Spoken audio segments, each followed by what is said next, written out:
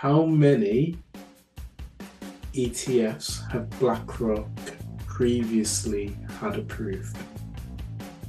Oh, It's an Jesus. interesting one. Yeah, Be hundreds, wouldn't it? Like 200, correct. You bit higher?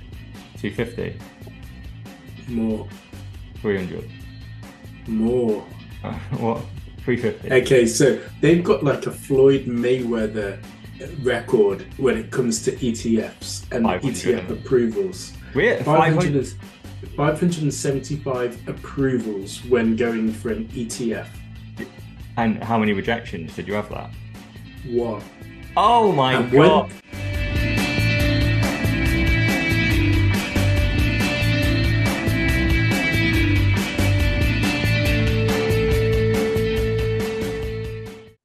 we are in progress, this is your weekly 4Bs podcast that you have tuned into once again.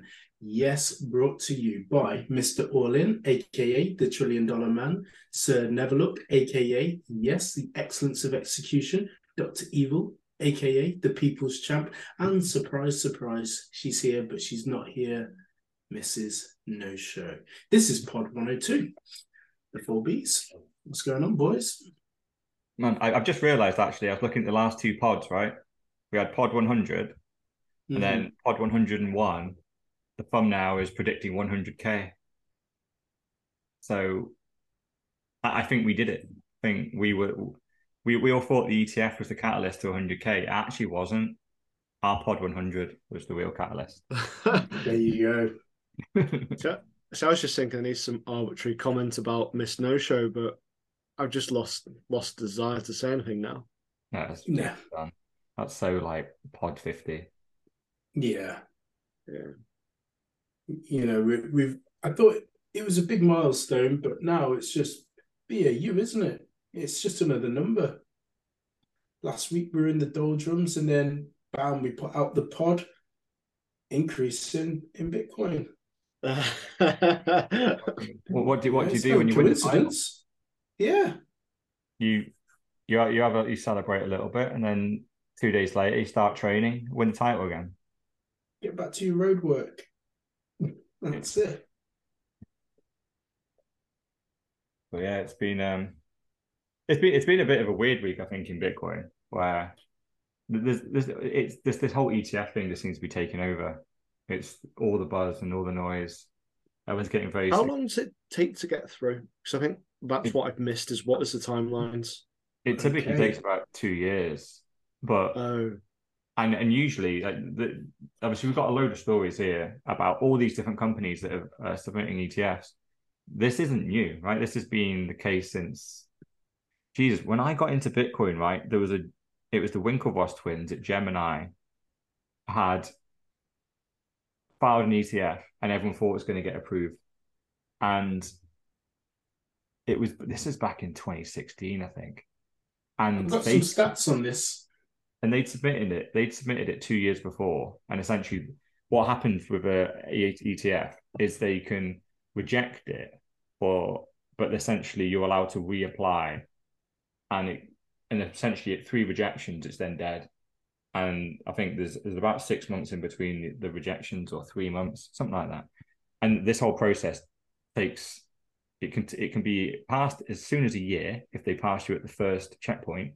But usually what happens, and nearly for all ETFs, according to people that know their stuff about all this, is that they tend to knock back an ETF application on the first go just to buy themselves time and get them to really ratify their application. And they'll just pick holes in it for the sake of picking holes in it, just so the company then make it even better. And at the second time, they sometimes say yes, and usually they just say yes on the third one. So that's what everyone thought was happening with Gemini. And they'd been rejected twice, but it was weak rejections. And then so they thought everyone, that for the third one, they always say no the first two, just to buy themselves more time to actually look at what the ETF is. That didn't get approved. And then since then, there's been ETF applications all the time. And they all get rejected. All three possible results 3 rejections in a row every time. And at the end of that, you get thrown back in the bin and you're not allowed to resubmit an ETF for quite a while. You have to have material change to the product to be able to reapply. So if it's a Bitcoin ETF, it's quite hard to change that product. It's still a Bitcoin ETF. As a company, you basically can apply once, and then if you get rejected, you're kind of dead, unless someone else gets approved, and then suddenly you can go, well, you approve them, ours is the same product, approve us.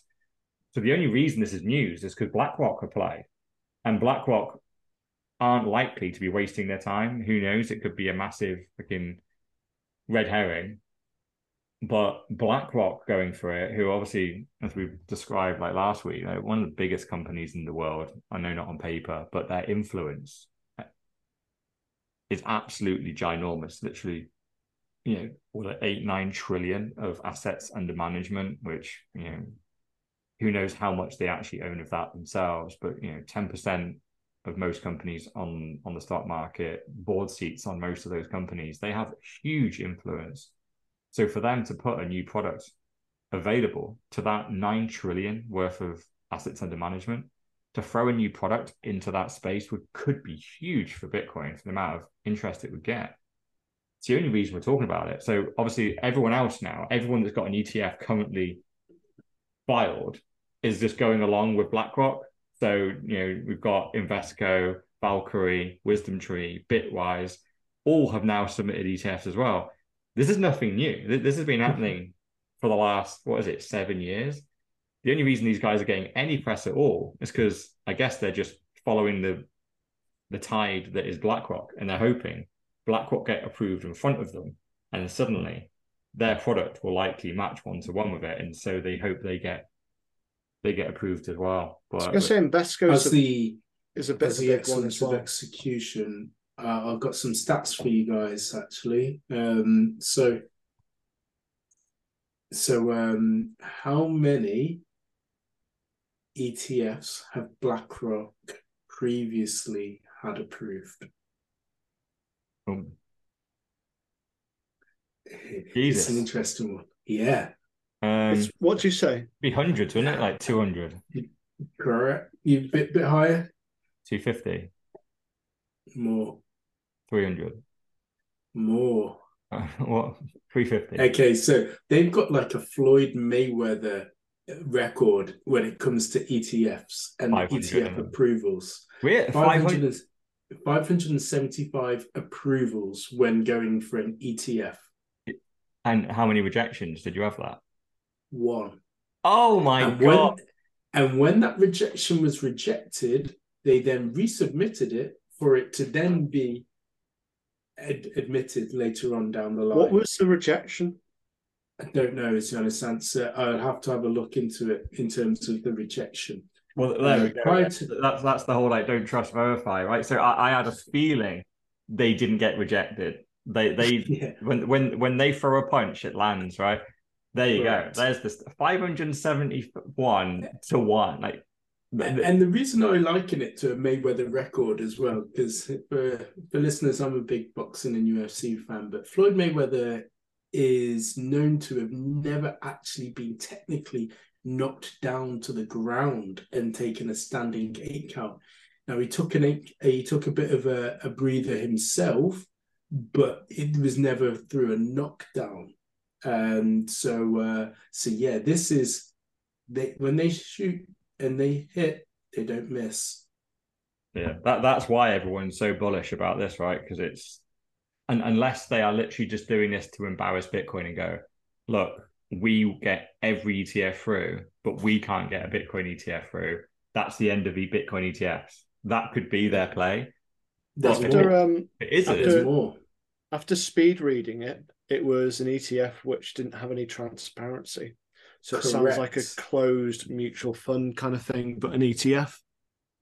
And that was the next part. So in order to get it through, what they'll need is transparency and the ability to allow the SEC to see both ways, apparently. So they can see who has specifically applied for the ETF.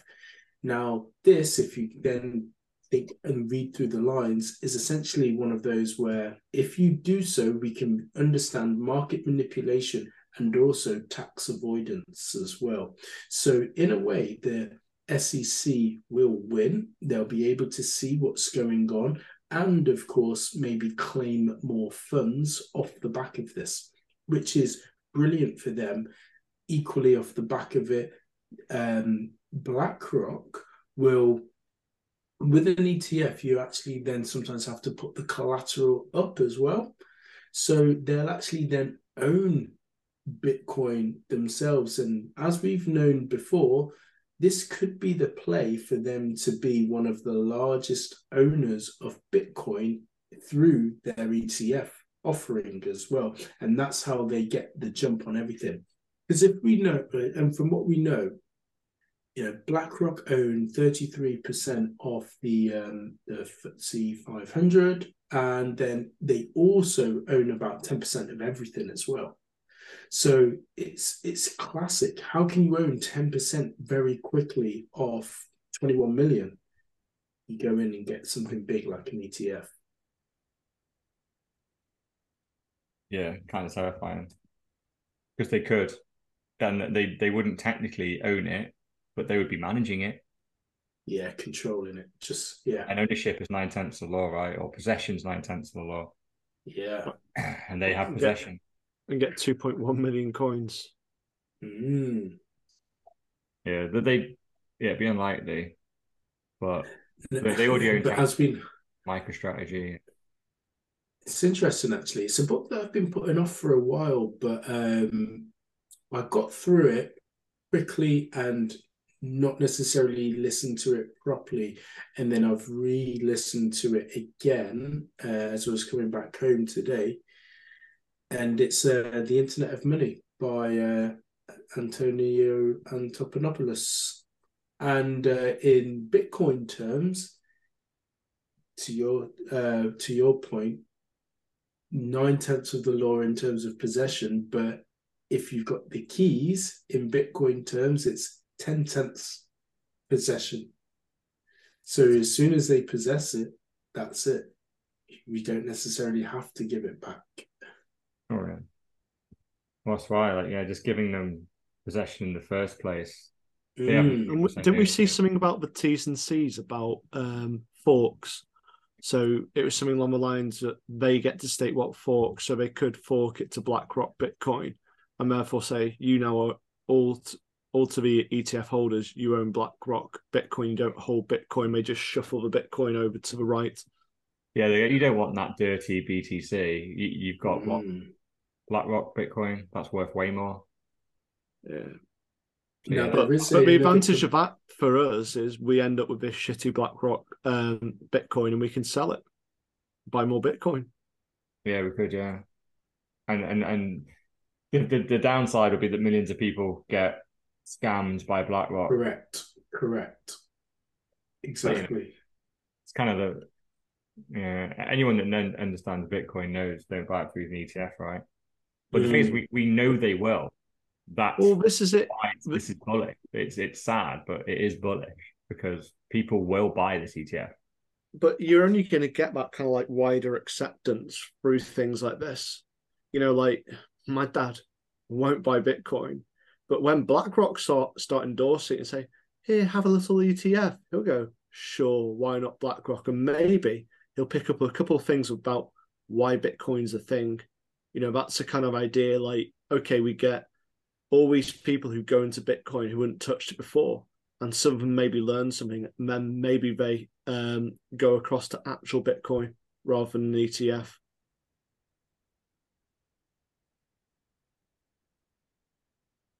It is, however, the second ETF to be filed. Actually, tell a lie. Right. So, again, listening to another pod. So, there have been 33 rejections in terms of ETFs, Bitcoin-related ETFs to date. But the one that have any of them been through big companies? I don't know. Maybe that's for one to maybe quickly Google and come back to everyone on the pod on that. But the one that's still going through at the moment is ARP and 21 shares. And our favorite lady in Bitcoin, Kathy Wood, Wood.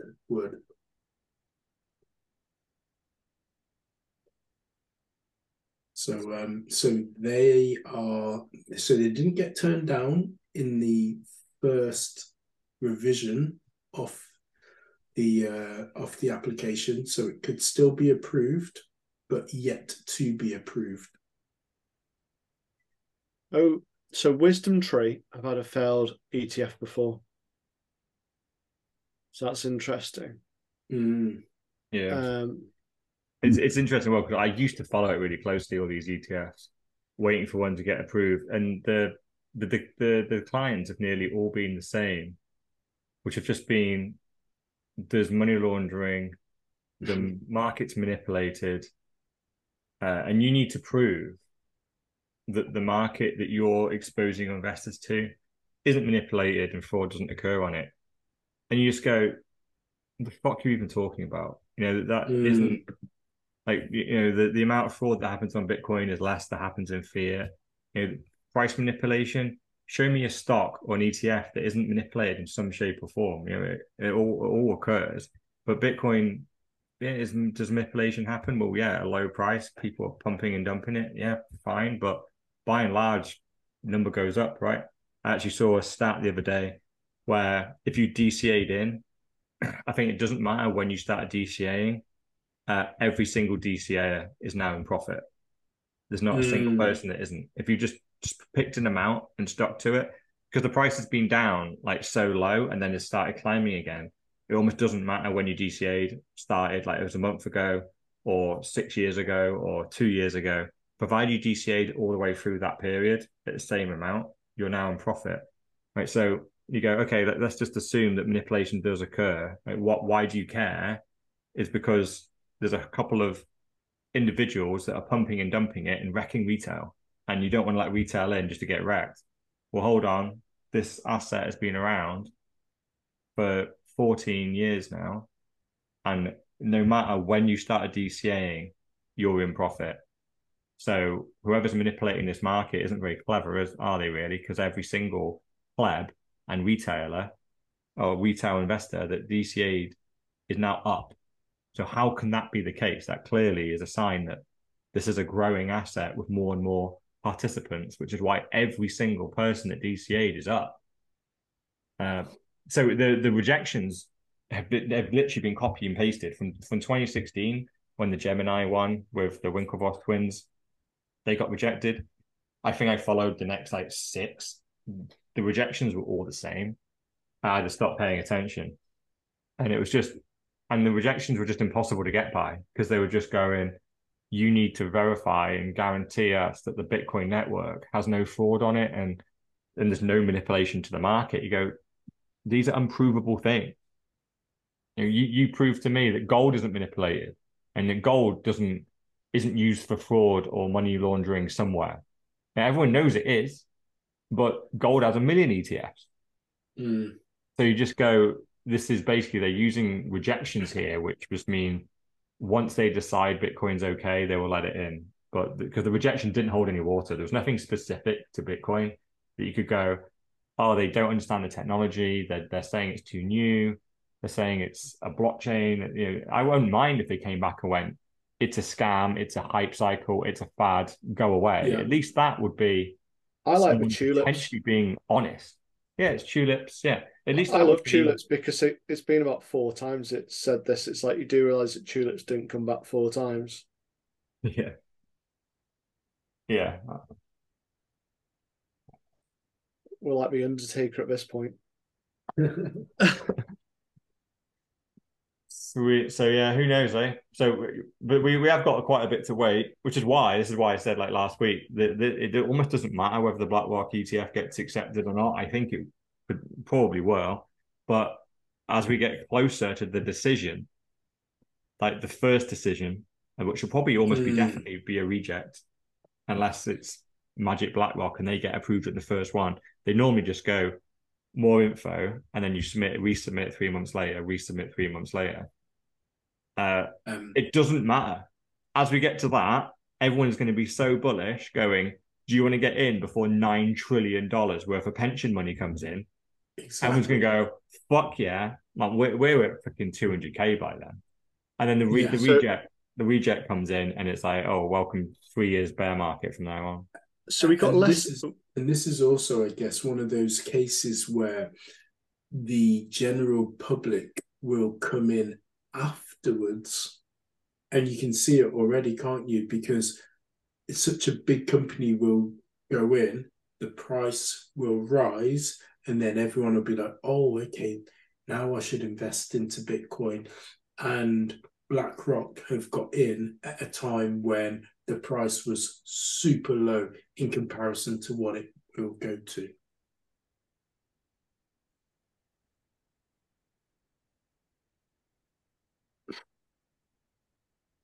I was going to say something, but in my state of tiredness, I completely forgot what my point was. So I'll completely ignore it. Should we move on to the next one?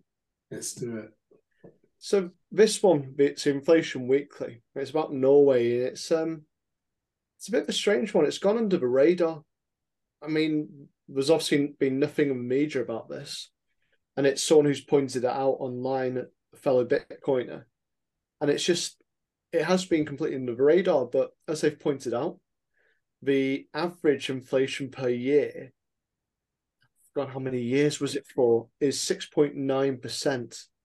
So over 20 years, that's fourfold the monetary supply. And what is it, every 10 years, it halves the value of your money. So they've got this big long post, so it's Runa Ostergaard, something along those lines. In 20 years, 2002 to 2022, they've had an average of 6.9. So that's why it's your money's now worth a quarter of what it was. So we've talked about this on numerous different pods, where usually it's every 15 to 20 years for most westernized countries. So your money halves often. And some of the stats which they've thrown in here is if you earned 50K to maintain your salary or your purchasing power, you'd need to earn 97K in 10 years' time. So once again, 10 years after that, you'd have to earn, was it 194,000 in order to keep up your purchasing power, which is ridiculous. I mean, you're just never going to get that level of increase unless you change careers or you go into something very, very lucrative. Some of the other stats in here. In 2023, the krona has been outperformed by the Turkish lira and the Somali shilling. So two of the powerhouses of the world. It's not surprising, is it? Or maybe it is a little bit.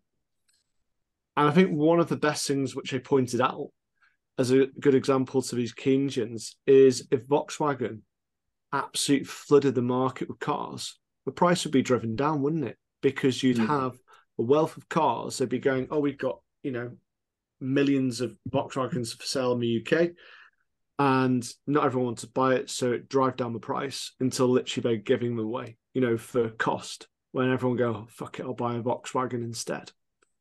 So that's probably the best way of looking at for the Keynesian who either choose not to understand it or don't understand it. And the final point, which I'll go with, is I was looking into, well, who rules Norway and what's the tax rate? It's Conservatives.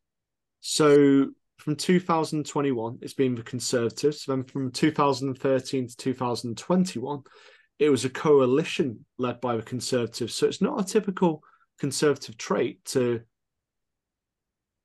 inflate. You'd associate it more with the left wing, kind of like Labour in the UK or the Democrats in America.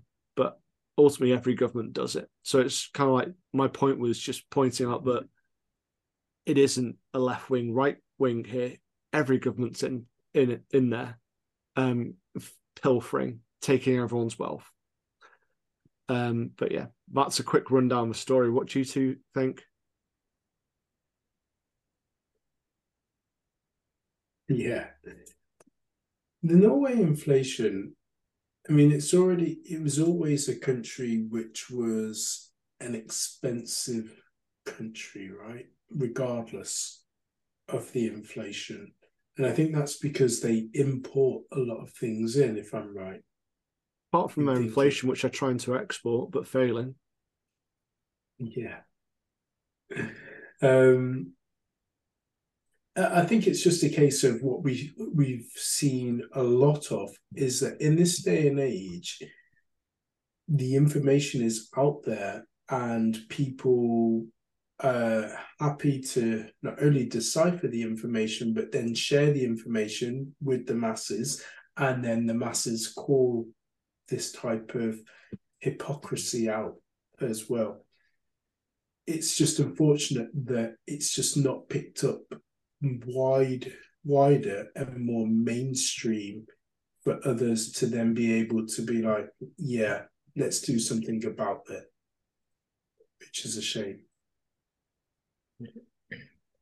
Because I think the post is good because it just describes how bad the inflation is in Norway, and the Scandinavian countries typically they are quite stable, and on the happiness index and all that kind of stuff. Scandinavia tends to be the place where people are happy and stuff, but the average increase of 6.9%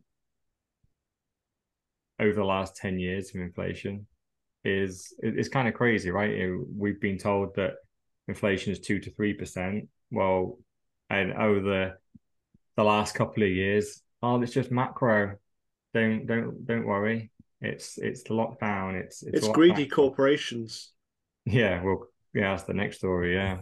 And then another story which this person's commented on is minimum wage 1970 versus minimum wage 2023 in Norway. How long in 1970 would it take someone to save a house if they saved every penny and didn't get taxed? How many years do you reckon in 1970 to buy a house? About 20 years, 10, 15.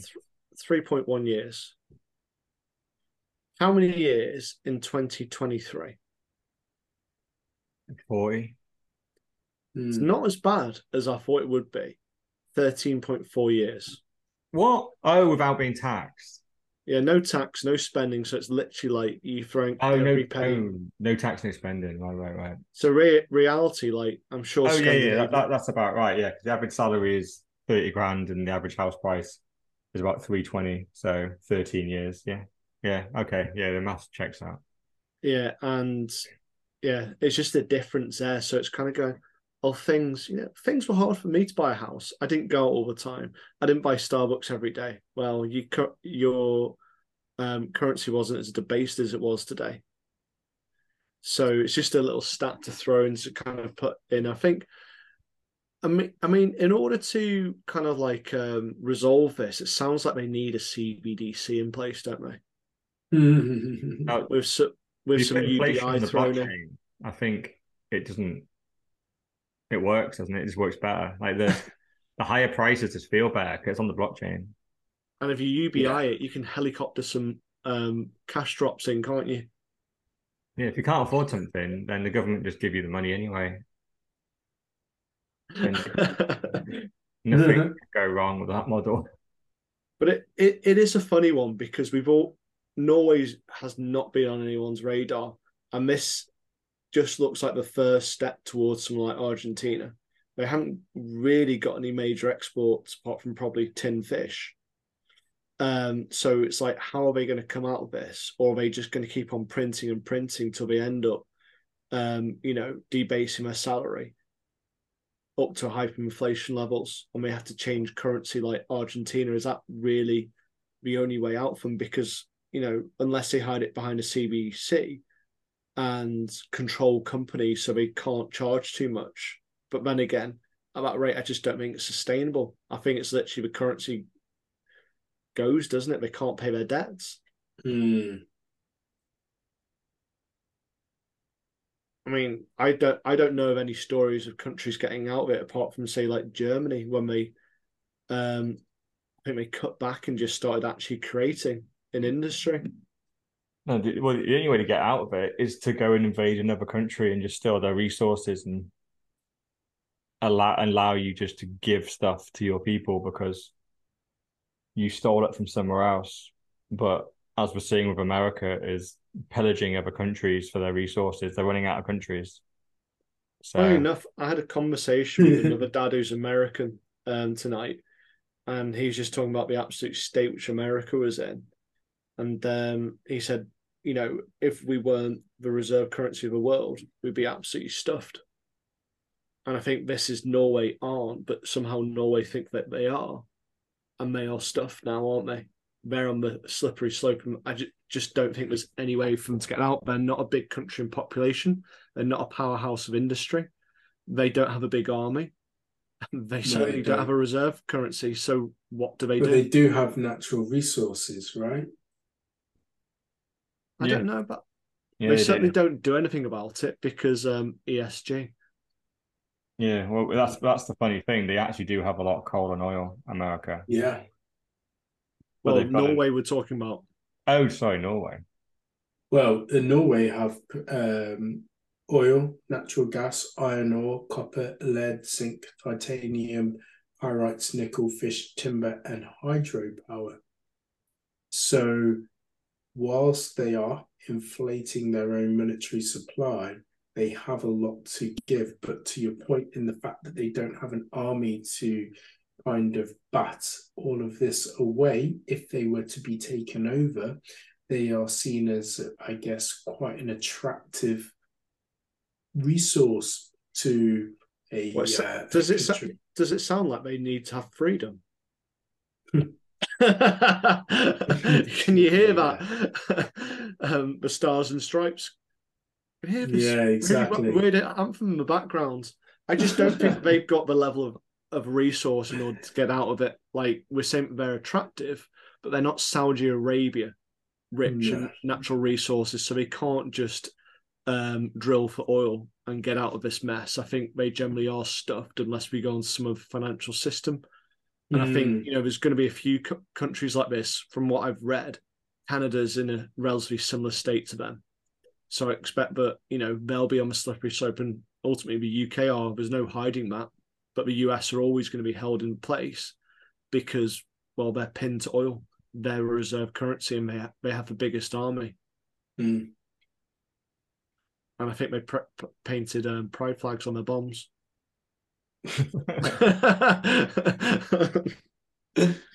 So when they're giving some freedom, it can be in support of pride.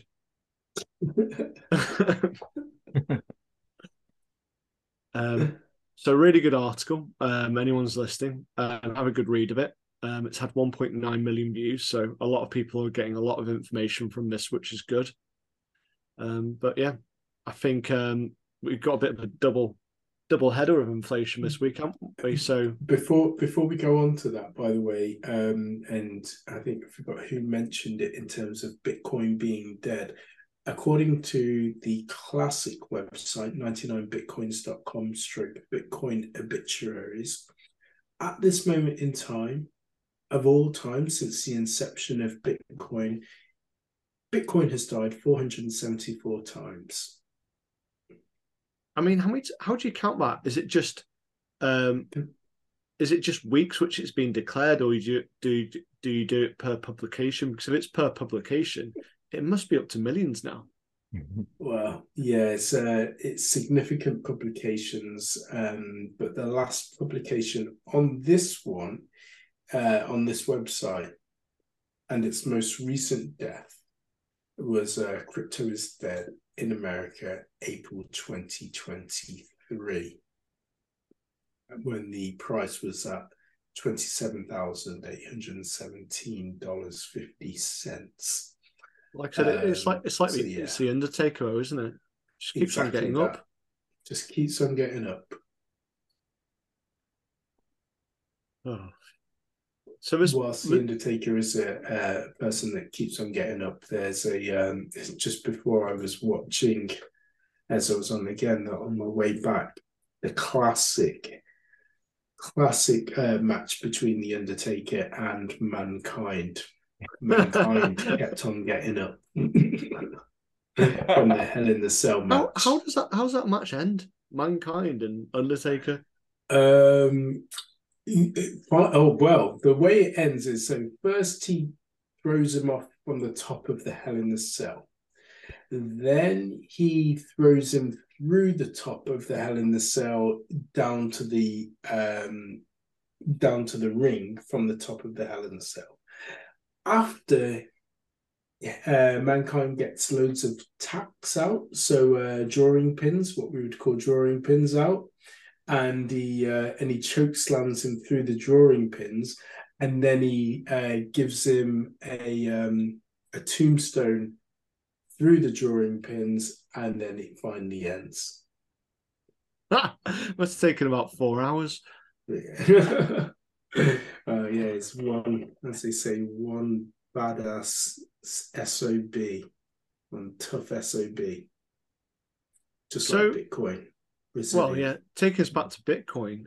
Yeah. Before this little video which we got, have either of you heard of Peter St. Onge? Or is that how you say his name? Have you heard of him before? No, I never heard of him until now. I came across him a couple of weeks ago on What Bitcoin Did. So he did an interview with Pedro. So I know that Mr. Orlin loves Pedro, but I found it quite a good one. I don't mind listening to What Bitcoin Did. Yeah, same. Clearly that's going to get cut out. Well, I think you need to click your fingers, don't you, for this bit? That's quite a long clip. I'm not going to put the whole clip in. Okay. Talk about it. It's like 3 so this guy, he is a Bitcoiner. I saw him. I don't think he's as heavily in as other people mention on this pod, but he's certainly a Bitcoiner, and he's definitely an Austrian economist. So really good clip to watch. And he discusses the theory that companies cause inflation by rising prices. And I think he had 3 main points, if I remember correctly. Yeah. Lockdowns cause too much cash, chasing too fewer goods. So there's less production, obviously lots of printing going on at the time. And then one of the government's claim that markups caused over half inflation. So they're saying that you were marking up your product by X amount. So they said, well, that's actually accounts for 3% of the total inflation is 6%. And then he talked about as well fear for the future. So companies are charging more because it's a completely unknown time, because we're about to go into heavy recession and we keep on printing more money to postpone it and ultimately make it worse. So it's kind of like, I think he ends it with talking about it's when we fall off a cliff for this. So explaining why the inflation happens, and it's really good. And it ultimately goes back to, I think, what Austrian economics talks about is government intervention always makes things worse. So you had lockdown. Why do we lock down? We didn't truly know what was going down. Well, I don't know how to best explain this, because we then go down a big rabbit hole. But ultimately, we locked down on something which didn't require lockdown. We printed lots of money and let people, ultimately a bit of a test for UBI. People didn't work. They got paid for doing nothing. And they just bought shit on Amazon all day because they had nothing to do and were probably bored. And we halted production. It caused problems with chip shortages. It caused problems with things like cars, any kind of mechanical machinery. And then because of printing money, it kind of had the knock-on effect for things like energy as well. So it's a massive fuck up. But kind of bring this all back in. A friend sent me a tweet by the IMF blaming greedy corporations for inflation today. And it was this graph which had costs, profit, etc. And as I pointed out to him, that's nice. They're making record profits because money's worth less. So if every company's aim is to make 20% profit. So if your raw materials have gone up tenfold, you're still going to make 20%. Therefore, your monetary amount is going to be record breaking every year. You might not have a percentage record every year, but every year, as long as you're keeping up with the market, you're going to have that record monetary amount because money is worth less. And then I think he got the concept that actually, and I said the IMF, the World Bank, the America, the warmongers, the IMF, who enslave nations, they are just putting it on companies rather than just saying, yeah, we did this. Yeah, and I definitely look into which company did they pick to give those types of stats. I'm sure they cherry picked because, as we know, there's plenty of companies that aren't registering record profits. So why did they pick the ones they picked just to demonstrate? And I would guess they cherry picked. But yeah, this Oil. guy. But Peter St. Onge, right? Let's go on to this back to this guy.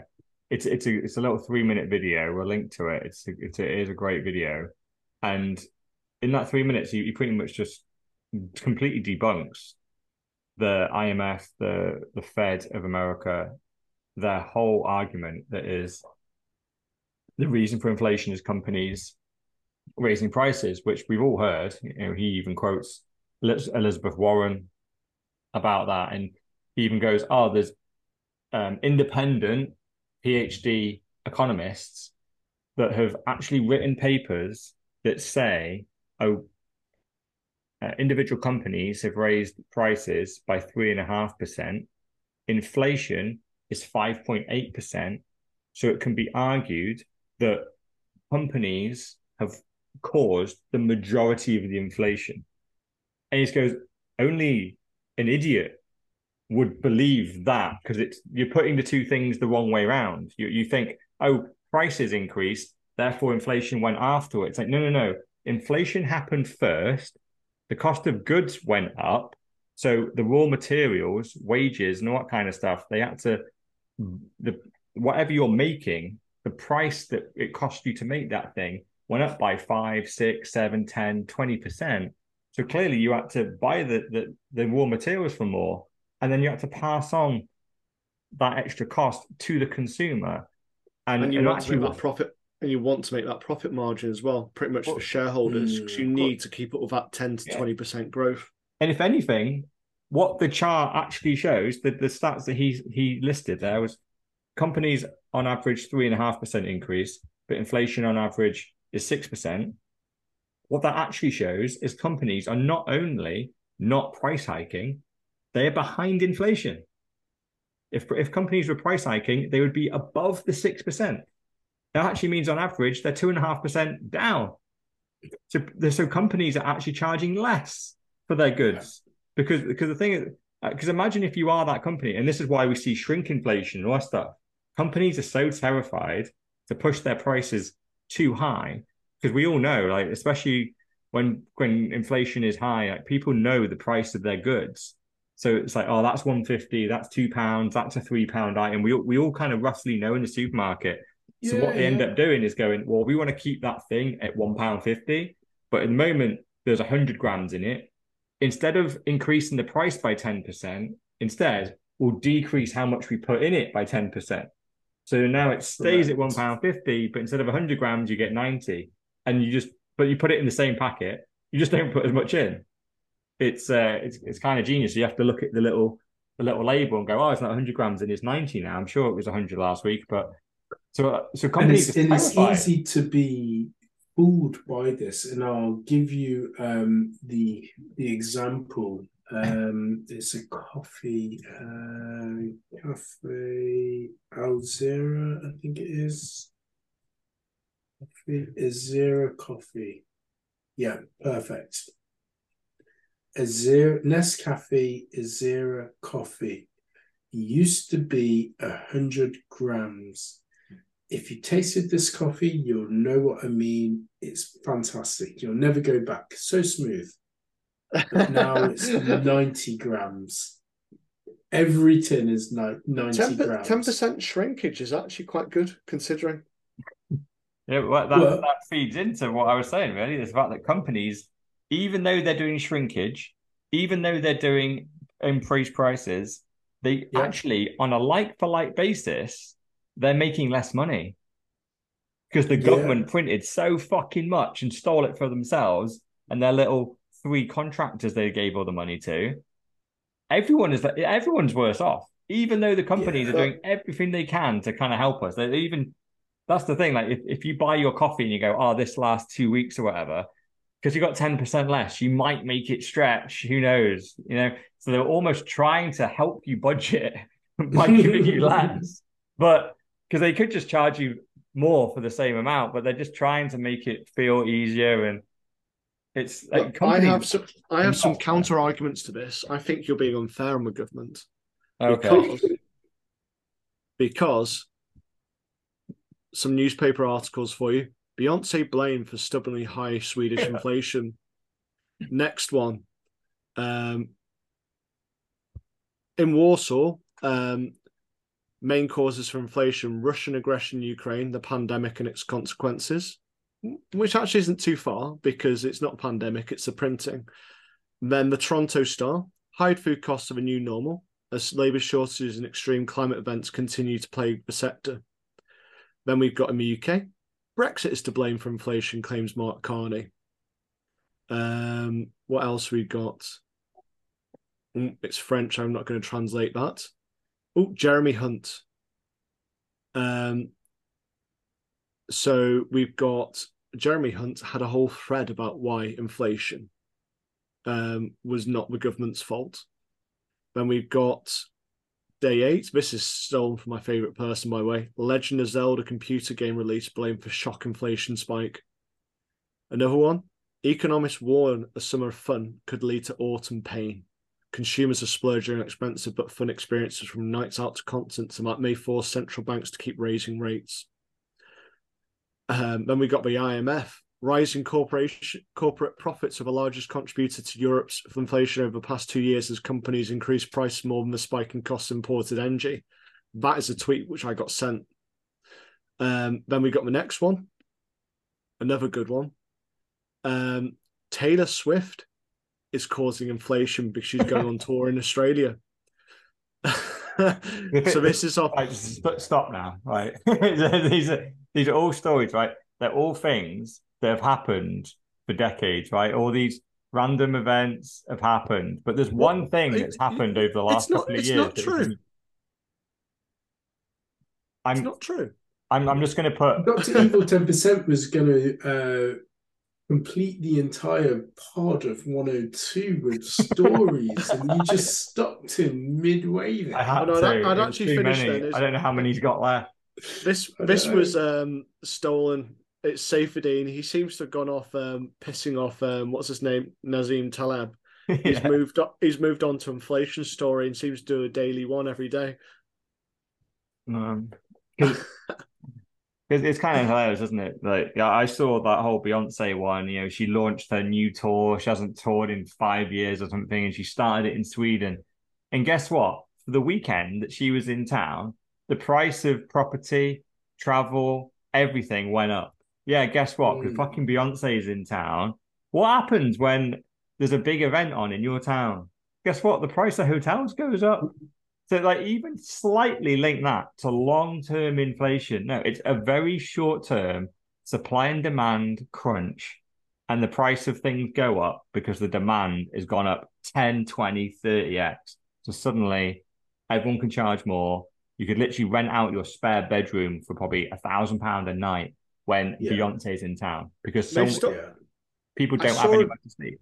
I saw a video, but I haven't listened to it, and there's Christina Lagarde.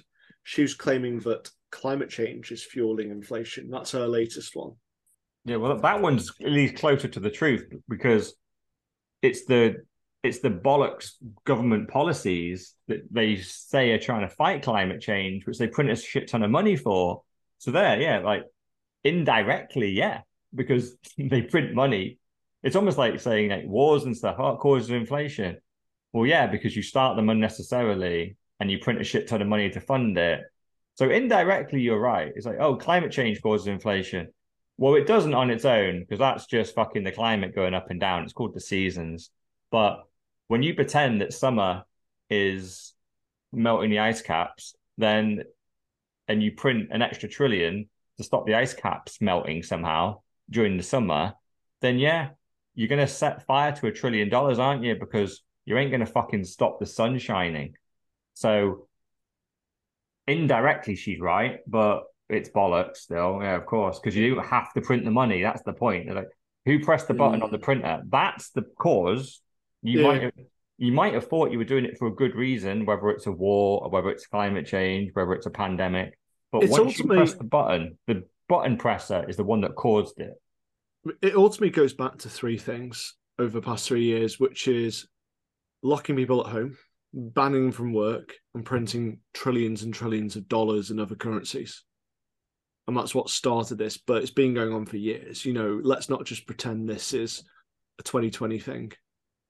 It's since 1971, but then also it's happening before, and they kept on sliding whatever currency it was off the gold standard, which is, I suppose, looping it back around to Bitcoin, which is why it's important to use something like Bitcoin as a standard, because with gold, you can't trade it internationally. You have to have IOUs between banks. You don't want to carry a gold bar with you and shave off little bits to pay for your carrots. So it's just not feasible. So you end up with a currency, which is an IOU over the gold which you hold in the bank. And when it was taken away or revalued, it lost its value. Whereas Bitcoin, if you pay for it, it's your only one currency. There's no way which they can take it off, because it is what you pay with. It is what you store for your self-sovereignty and possibly air-gap computer. So there's no way of taking over that currency, and that's why it's important and why it's such a big thing to stop inflation. Yeah. These stories do. But 2% is normal, bro. Like 2% is what we want. It stimulates the economy. Exactly. But 2%. Quantitative easing. Yeah. That's the thing. So I think the only thing I would add to that is purely that it has been happening since 1971, but really they've really lost control of it since 2020. The last 3 years, if you look at all the money printing charts, they start quite steady. They start to accelerate during the 90s and 2000s. And then the last 3 years, it goes parabolic. It's nearly a straight line up. But to challenge it, I suppose there's different levels of this. I'd say they lost control in 1971. Oh, yeah. As in, yeah. They went off the gold standard because they completely lost control, because America had stolen the world's gold and were basically printing a shitload of cash and funding their infrastructure using France's gold. Yeah. And that's, if you do take them on their word, though, they said they were going to do that temporarily. So if you do come off a gold standard and you actually do it legit, right? It's like the UK came off the gold standard in the 1940s to fight the Nazis, right? If we actually just did it to do that, and you actually came off the gold standard and went, we need more money to pay soldiers, to build planes, build bombs, bullets, blah, blah, blah. If you actually did it to fight the war, win it, kind of keep your self-sovereignty as a nation, and then afterwards we're going back. And so now we are going to have to cut services. We're going to have a decade of essentially paying back. Or you'd be repegged at a different value, wouldn't you? Yeah, and you'd have to get back. So you'd have to go, right, we have a 100% gold, but we have 110% of the fiat. We need to get rid of this. So we're going to have to burn a shit ton of money and not spend it somewhere. And it's going to be tough to get back to that 1-to-1 peg, because we're currently on a 1.1 peg. But the problem that's the ideal scenario. But I think realistically, if it was going to be the repegging, it'd be, we were 10 before one war, we're now 20. I know that and that's what happened, right? So it got out of control. But you could do it.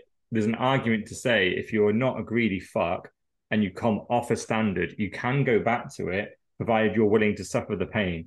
But no politician is willing to admit to the people, we're going to have a decade of pain. Every single politician that gets elected we're having a decade of sunshine and unicorns and roses. And you go, at some point, someone needs to be honest and go, we need to have a period of cutbacks. And no one admits that. It's always growth.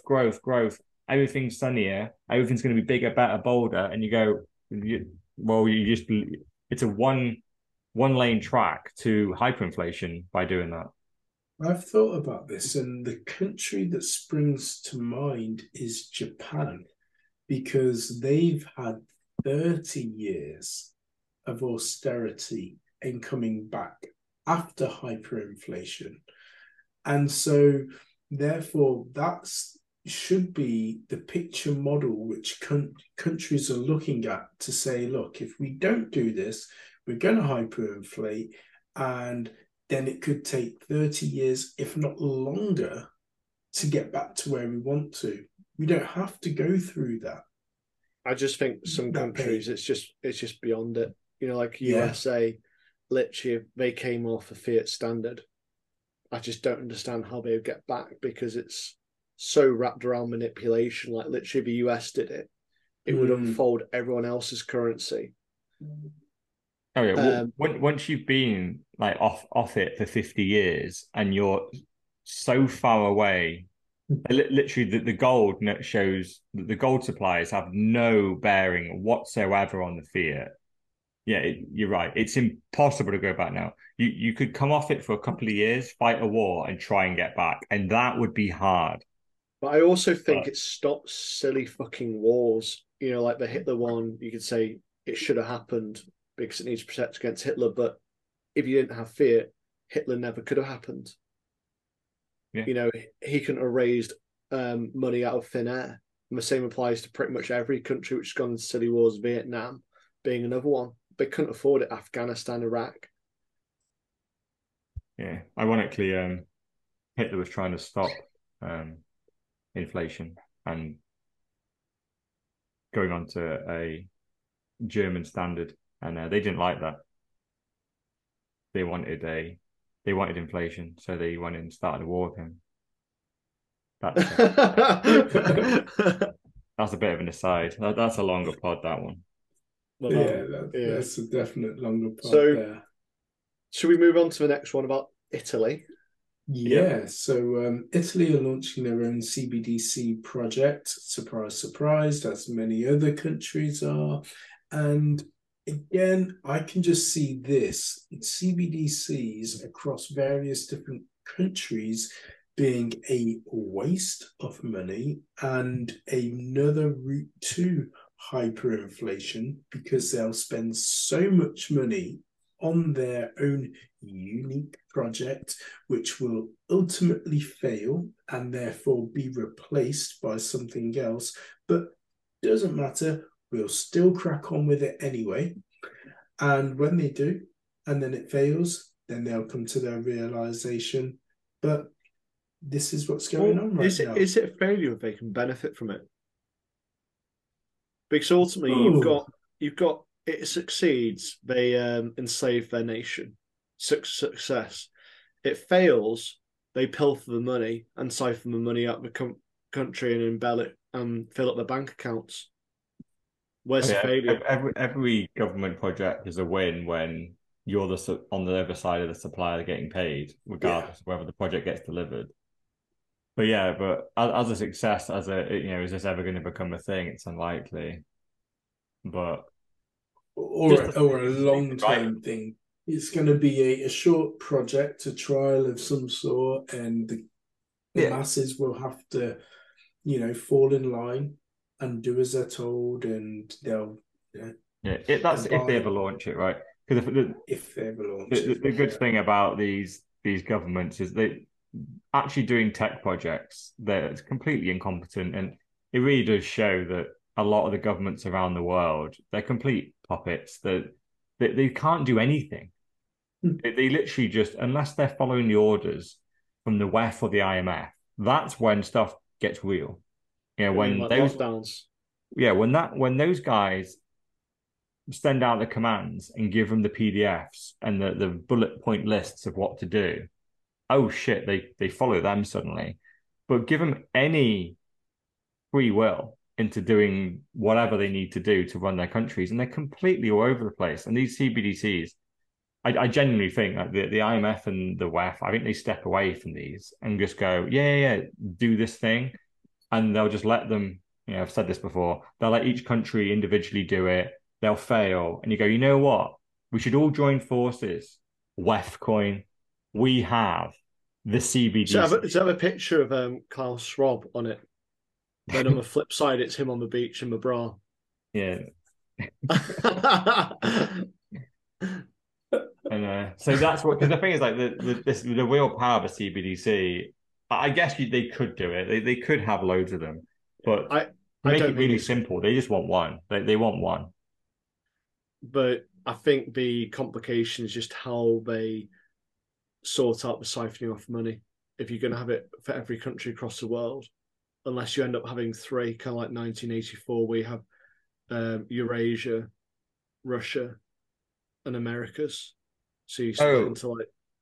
Oh yeah, when I say one, I guess I'm ignoring China and Russia. It's just the West. The West will have a single CBDC. Yeah, but it's how, like individual governments, because they're not going to agree to it if they can't siphon money out of it, are they? Oh no, well they will, because they're puppet governments that jump to the tune of the IMF and the WEF. So of course, very, very comprehensive compensation packages will be rewarded for anyone that rolls this out and is in control of administering and enforcing the use of. We've had a couple of countries, is, right? Like we've said, like this does not get us away from the money printer, right? So you can have a CBDC, a single one, but it's like, oh, but this is France version of it. And of course, there's some nice CBDC coins that end up in your wallet. Click your phone open, and oh, there, baby. It's even easier. Yeah, it's just further government dependence, and then I think the only way which I look at this is it's basically automatic price controls to hide the inflation. I think that's literally the only reason why this is such a keen one. Then also, but also it's also asset stealing as well, because no doubt it will be handing over of something, not only freedom, rights, and liberties, but potential fiat, and then obviously replacing it with this new shiny, irreplaceable digital coupon, which is a CBDC. Yeah. The funny thing is, like the general feeling in the market now is that crypto is dead, right?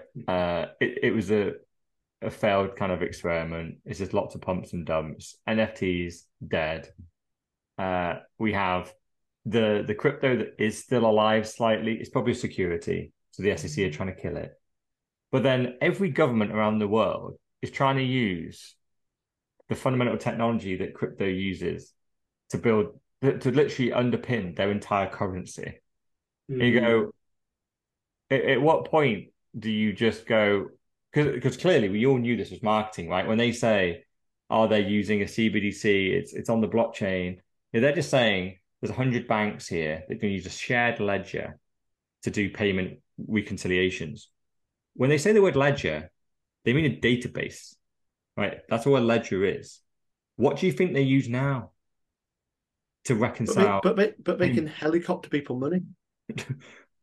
Well, the thing is, payments they can do that now as well, right? Nothing has changed.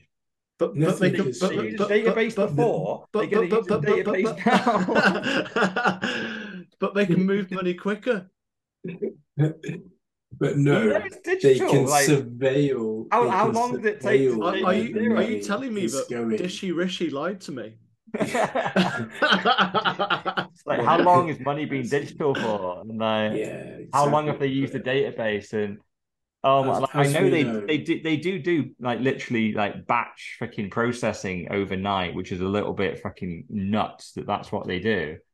But this as we know, it's more around that wherever you spend that money, they will be able to trace where that money is gone. It's so they can maximize tax. They can then look at areas to increase tax. They can take assets where they deem they won't be missed. So basically, it's just a massive steal. Yeah. It's like a giant Ocean's 11. Yeah, it's just funny, right? Like FinExtra. I used to actually read this back in the day. I used to try and get the company I work for on here, and I managed to get it on there a few times. I got interviewed by these guys, and occasionally I'd get a little freaking snippet or quote on there. This whole article, it's only freaking about 5 paragraphs long, and they're literally saying there's these banks that are going to move from a database to another database. That's the article. But the problem is the second database in their world is called a ledger. At least they haven't got the word block, and they have got blockchain in here. Yeah. So it's on the blockchain, and you literally just go, just want to knock their heads together and go, is this blockchain decentralized? Is there any mining? Is anyone running a blockchain or a ledger for these banks outside of the one bank that's running it? If the answer is no to all those questions, the fucking database, an Excel spreadsheet, what they use now, they're moving to a different version of a database, but they're calling it a blockchain ledger. Nothing has changed other than, like you said, potentially all the surveillance type stuff on top. But the article, this passes, like these people, I used to think they were smart. They're pretty good journalists. And I just go, what has happened? How, by putting the word blockchain in ledger and going, that's what we're moving to. Like if a bank was changing from one database to another, everyone would be like, I'm fucking what? Who gives a shit? No one cares. But if you say it's on the blockchain, it gets a load of fucking press. If you say this about these journalists, you probably used to think back in the day that Times and Economist and Telegraph and and so on, the journalists were quite good. Yeah. And then kind of like Bitcoin pulled back the curtain and exposed everything and made you question everything. Yeah, I guess so. So they've always been shit. Nothing's happened. Let's get on to our last story of the week. I fucking love this tweet. Obviously this would be a typical shitcoin corner. We don't do it anymore. Instead, this is just fucking let's dance on the graves of NFTs. That's what I'm calling this corner.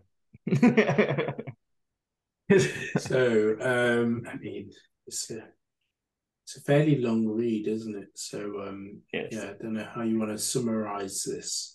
Okay, right. It's from a guy, right? He's an idiot. Like he's a shitcoin NFT moron, right? But the first couple of sentences, I think, are just what sum this up. It's fucking beautiful, right? He's so upset. He's so upset with the community. He's so upset that NFTs have fucking gone to zero, right? This is how he starts the tweet. You assholes ruined NFTs. Yes, you dumb motherfuckers. You sit on your phones trying to guess which animal picture is going to go up. Instead of just shopping around for a couple you like and holding on to them like a normal fucking person, you try trading and profiting. That's called gambling. You're just gambling on pictures with a value that's pegged to a completely arbitrary floor price that is set by any one of 10,000 bozos. Do you not realize how fucking asinine that is? This is all so goddamn stupid. You're just degenerate gamblers enabling each other. You've all been rogued countless times, yet you're still fucking here, even talking to the same fucking people. It's truly insane. He goes on a lot. But fundamentally, he's just going right at the end. Slowly but surely, all the floor prices will go to their true valuation. Hint, it's zero. And what will you do then? You have a nice community of people with nothing to do 24/7 and varying disposable incomes. If you just spend half the energy and capital into charity as you do these bullshit projects, fancy word for scams, you and the world would be a much better place. Cheers. And I gave him a little reply. I just went, the funniest thing about this is you thought NFTs had value in the first place. But this is just complete capitulation, right? This is the sad thing about this guy is he actually thought there was some type of game theory. There was some type of way through NFTs that didn't end up where we ended up. Anyone with a brain could see. What is he in F-Head and NFT? Yeah, he's massive into his ETH and a load of bollocks. He's obviously got an NFT picture. But he genuinely thought that if all we did... these digital images don't have a value. And the fact that I could always right-click and save it and use it myself, he's saying that it's gone to zero. We were right the entire all time. Along. Yeah, exactly. but we Nike were always got some open. NFTs. And football clubs are releasing NFTs. You know, we were always open to anybody messaging us directly if you know us, or obviously leaving a comment on any of these streams. Tell us why or where we're going wrong with NFTs. All my friends told me that they're art, and I didn't understand them. Yeah. I ripped him, and then I got no response on it. For this one, he does speak a lot of truth though, but it's like his little perspective is right, and he starts off well in the middle. Time for the hardest truth. Not sure you're ready for this. Web3. Are you fucking kidding me with this shit? You're on fucking Twitter. This is Web2, dumbass. You spend 0 time in the metaverse and all your time on Twitter. You're not on Web3. You own a JPEG and a shitcoin. That doesn't mean you're part of Web3. That's like the janitor of Yankee Stadium saying he plays baseball. So Yeah. how is his interpretation of an NFT different from what he's criticizing people of? Because he doesn't live in the metaverse. And if you go through his tweets, it's literally just pictures of NFT cats and dogs. Like, I think he's promoting his own shitcoin or, well, shit NFTs with his mates or something. Yeah. Well, I think it's a very weird post, I think, that he's posted here because, yeah, I think he is still balls deep in this space. And I think he's so balls deep he can't get out. But I think he completely acknowledges that these things are going to zero. I think he acknowledges that they're shit, but yeah, like I said, he's so stuck in there. But like that little quote which I gave Ben, it's just him saying it's a pile of crap. But yeah. I don't understand how your angle's any different from what he just said without it being crap. Yeah, I remember discussing it, and I remember one of your questions to Neverlook was, how do we know we're not missing something? You know, with NFTs always. and with Web 3.0. And yeah, I think pretty much my answer back then was just it needs to show me something. Like I've spent a couple of hours looking at NFTs and looking at Web 3.0. I can't see anything of substance other than hype and bollocks and people just saying it's going to take over everything. When I dig in, there's nothing there. There's just some JPEGs and some really shitty VR that looks like a really shit version of Second Life. And that came out in 2004. So I go, I'm not seeing it. Like maybe I am a boomer. I think I even said that years ago as well. When maybe I'm a boomer, maybe I just can't see it. But I'm a don't trust verify guy. And when I do the verification on NFTs and Web 3.0, it looks like the emperor has no clothes. It's all just you look beautiful, sir. You are majestic. And you go, am I the only one that can see start bollock naked? Like I can't see. Everyone else around me is going, I love his new suit and his new gown. And I'm looking at him, I can see his fucking dick. What is going on? And until someone tells me that that's a gown, then I ain't believing there's any gown there. And and true enough, slowly but surely, everyone was like, yeah, we saw his dick as well. We just thought we'd go along with it. And he's right. It's just a big scam, wasn't it? I mean, we talk about this all the time. So I know the listeners of, this pod might only tune in for the hour and a half, 2 hours that we broadcast, but we are knee deep in everything Bitcoin. But that's not to say that we're not adverse to listening to anything else. And in all the time that we've been doing this, and this is nearly, we think about our group that we created nearly 10 years deep, we have still not found any use case for NFTs, any use case for initial coin offerings, and any use case for Web 3.0. I think NFTs are good for like receipts. Oh, fuck off. You always say this. Yeah, but it doesn't mean that's called a receipt. We've already got them. It's called a receipt. I was saying it's like a digital version. It doesn't mean it's got any value. I've got digital versions of a receipt. Yeah, but I was saying it doesn't have any value. It's literally just a not an NFT, then, is it? It's a picture that has a receipt on it. Yeah, but your literal value is literally a penny. Why do you need to stamp that on a blockchain? Yeah. I think it's just one of those things. It's just an ownership thing. That's literally I want to own my receipt. Yay. But It's generally, a I weak think use case. that's what I mean. It's a weak use case. Don't think that I'm Yeah. saying it's got any great value. And in It's a initial weak, it's a use case, but it's a weak one. But it's a use case. You're right. and you kind of think about all the kind of like various things in terms of initial coin offerings.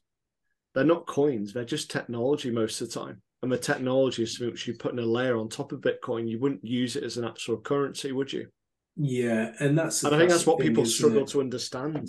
Yeah, when you use the word coin and you therefore immediately associate it with some sort of monetary value or something that is going to be associated with number goes up, and it's not. Yeah, and then also you have infinite supply, right? You Yeah, just at the evolution NFTs, we also got AI that could just auto generate any type of image you wanted. You just put cat and glasses, 4,000 versions, and it would just spit them out instantly. You didn't even have to have an artist design the things. It would just so the market got flooded. Like no one knows. Like all these things got generated for next to nothing. Like, literally, the only real value I see with an NFT is a one of one that would be from a legit artist. If you have the Leonardos and the what Monets and all that, if like whatever the modern versions are of those, right? I don't know if we can know who Stick those guys dicks? are now. Yeah, Damien Hirst, something like that, right? Let's say No, he stick went dicks. what stick dicks. Stick dicks. Uh, yeah, maybe not them. But let's say like Damien Hirst or like was it Banksy went, yeah, so I've done this thing, and then I know that he put one image of that on the blockchain. I can see some people wanting to own that. I can. It's because it is an art but thing. it's But if so he easy to puts copy, but yeah, like of the course it is. And replications there everyone where knows you can right click copy and da da da. But in some weird like world as a flex, I can go, yeah, yeah, but Banksy put one digital copy of his art on here and I own that now. That has a little bit of value. I understand that. But that none of that happened. It was all just a load of bollocks. It's just JPEGs, JPEGs, JPEGs. People are trading them up do you and remember down. the Pepe the Frog one? Where it was meant to be a limited edition. I think it was one. And someone bought it for hundreds of thousands, and literally 2 months later they printed 600 of them. That's always the thing, yeah. Because unless you've got oh, that's that's a another real thing cool. about having a Banksy or Damien Hirst, right? They're so rich and stuff, or who knows how rich Banksy is, but Damien Hirst, uber rich, and also has a reputation. So if I was to buy an NFT, which I never would do, just for any sake of argument, let's say he did put a single JPEG of one of his artworks um, as an NFT, someone buys it. It's very unlikely at any point does someone print another 600 because that ruins Damien Hirst's reputation. He's like, oh, that's the guy that scams. Suddenly the price of his art now goes from 10 million a piece to zero because it's like at any point you can just mass produce that shit, because he's done it once, you might do it again. He knows scarcity has value, and that's why he probably only does a couple of pieces a year. But the degens that are sat on Twitter, of course, once they've sold their 100 JPEGs for their Yep. 2 milli, of course they're going to create another 100 and another 100 and then 1,000. And then they're just going to keep milking it until it's dead. Of course they are, because they're degens that have no reputation, no opportunity cost. They just start a new Twitter account and do it again. They don't Yeah. have a real life name. So, God, of course. Of course. But So what you're saying is we're gonna the kind of like message for this pod is you might buy an NFT. No, I think that's yeah, I think the takeaway message is, I think, and you nearly said it before, which was we've been on here for years and we've looked at Web 3.0, we've looked at shit coins, we look at NFTs, and we can't see a genuine use case for any of them. Yet every week we come on in and discuss Bitcoin, and there's numerous new use cases every single fucking week. And it's also as well. I will that's say, why we're here. yeah. From the Bitcoin white paper, it's only 8 pages, and if anyone does care to just simply read it, you get it straight away. It's a problem that was unsolvable before, and then Satoshi solves it And then you're like, oh, okay, I get it. Simple as that. At this point, I'm still unaware of to how any of these things make any sense. And so on that note, I'll bring the pod to a close.